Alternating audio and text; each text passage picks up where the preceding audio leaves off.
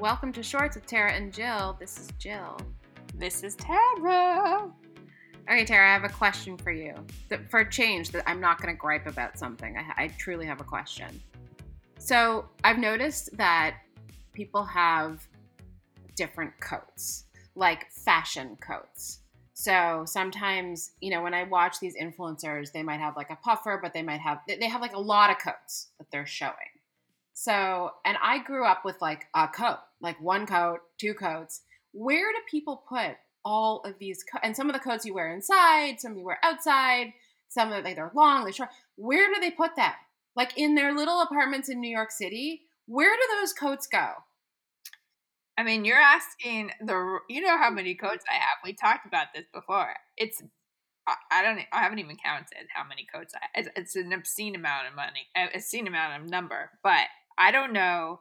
I think about that a lot with these New York influencers. They have first of all, they really never wear the same thing twice, like literally. So where is it going? Where are they putting it? They don't have the space, but Yeah, maybe they do. Maybe they I think they Poshmark it. I think they like sell it.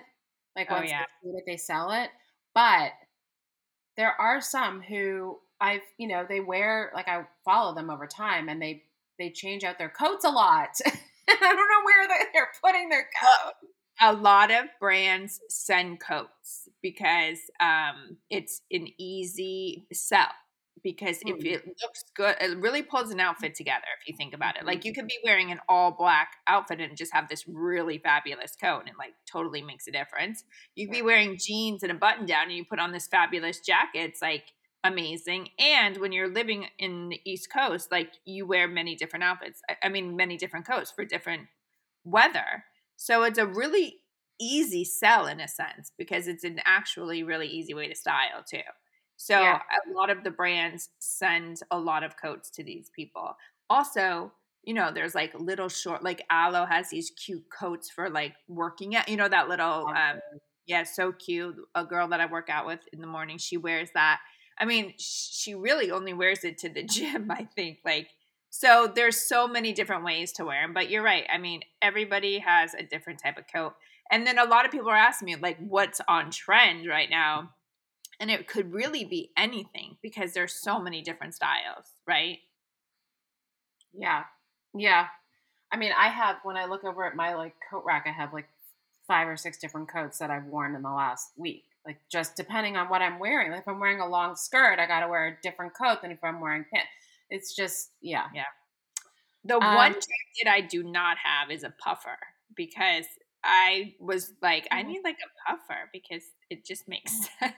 But Yeah. I just I don't know. I don't wear it that much, but I kind of probably need one. I could just wear my kids. I usually take the girls' puffers. Yeah. I have a Uniqlo puffer and I love it. It's so lightweight. It's so warm. It's fine, but it's not, it's like, I would love to level up a little bit. Yeah. It's fine for just like running around. The girls, so their Aritzia puffer is like everything right now. So they were like, "Mom," they're sweet. They were like, "You should get this. It's so warm and it's so cute." I'm like, I love you, but I'm not gonna show up at your high school with the jacket that every high school kid is wearing. That's a good point. That's a very good point, actually. When you're considering purchasing something that might be a little like trendy, think about what kids at kids' high school are wearing. Do you want to be one of those people?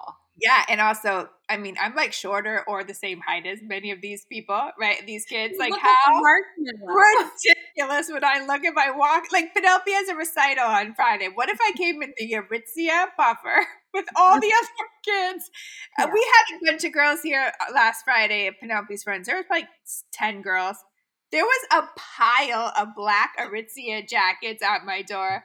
I was laughing. I'm like, if I showed up like that, it would be, there are some people who dress like they're in high school. This is true. Like some moms, I mean, when the Juicy Couture thing was in, I mean, there were grandmas at Nate and Al's with Juicy on their ass. I was like, this is too much. Yeah. But yeah, you can't do that. You can't. Don't do that. I'm gonna just say don't. Is that fair? Yeah, I think it's fair.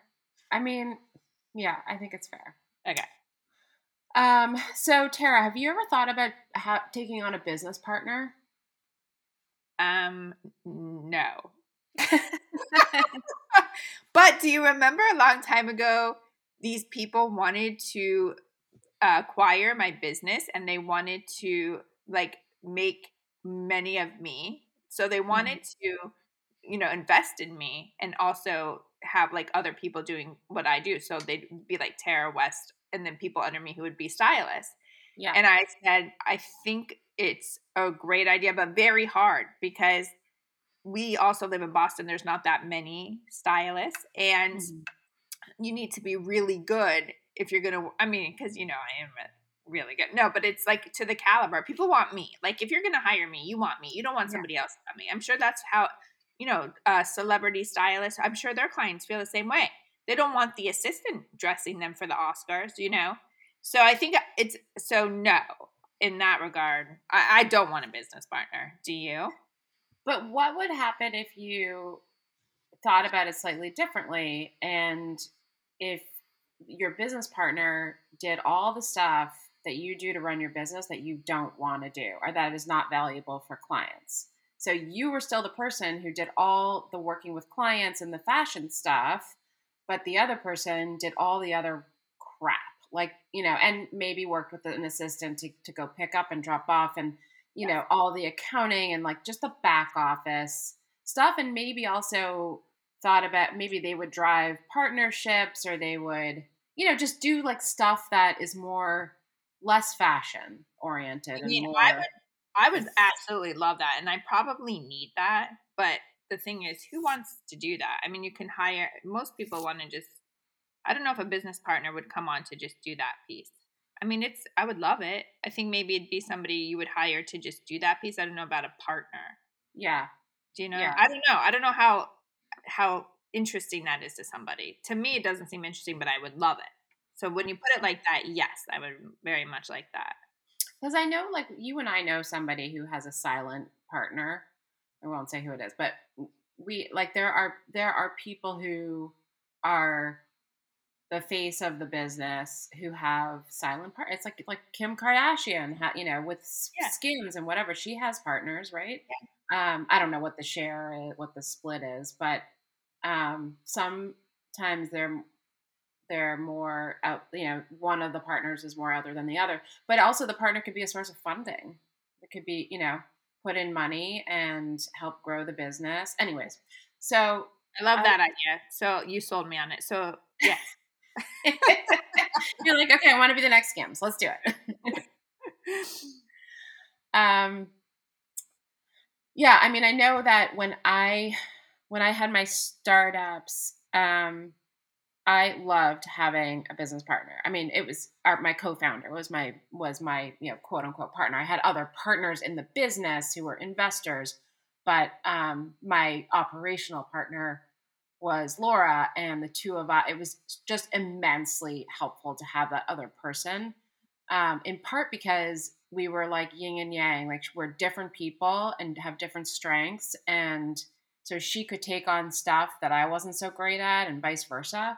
And when we were in meetings together, if one of us was just like tired and didn't want to keep talking, they can take over. Um, it's also just having that like source of like support when things are going badly, or even when things are going well, someone to celebrate with. Like it's just having that sounding board and just someone who's there right alongside with you. It really is like a marriage. Yeah. Well, I feel like with Jackie, my PR person, we're kind of in that situation right now. We're celebrating the wins. We also get very frustrated when we're not where we're at. So I feel like that relationship is at for me right now. But I definitely think in the future, if somebody wanted to come on and do what you said, that would be great. Yeah, I mean, I have always worked alone because even when I was a therapist, I was my own business. And so that was very isolating though, because it's like you don't really have anybody. And a lot of therapists, I think, feel that way when they have private practice or just Mhm. in general. It's a very isolating business. You do have like a supervisor that you can bounce things off of, but in general, it's just you. Yeah. So I don't feel like I'm in that situation right now, which is really good. I didn't like that at all, to be honest. Yeah. It was like too much for your, like, dealing with yourself and big problems. Yeah. Yeah, definitely. Well, you know that I bill myself as a pop-up business partner. So what I tend to do is jump in as a temporary business partner. And I've done that with you sometimes where you might just need like a little bit of that for a short amount of time, but you don't want to like give away half your company. And that's fun for me because I get to see different founders and spend time with different founders and be like that sounding board for them. So I know that must be so fun for you because you get to see you're always talking about all these different businesses, and it's probably good for you too because it kind of makes you think of very different for each person in each business, which only gives you more vast of knowledge. Yeah, it's really fun. It's fun. You get ideas too from the variety. So, but I like being that resource for people because I've been there. I've been a founder, so I totally get it. Like I know exactly that feeling, the 3 a.m. freak out. Yeah, I get it. So it's fun to be able to provide help to people in that situation. And how do people find you, Jill? Well, Tara, thanks for asking. No, I'm curious for real. No, so I mean, you can find me on my Instagram, which is Jill_Kravitz. But I never check that, so don't bother. But my website or LinkedIn, my website's jrkadvisors.com or LinkedIn. And so one other question, when people are reaching out to you, do they have to, like, I would be a little intimidated. Not now would I be intimidated because obviously you've helped me like get to this point really. But in the beginning, how, like, should they be intimidated to contact you? And what information do you really want to know off the bat?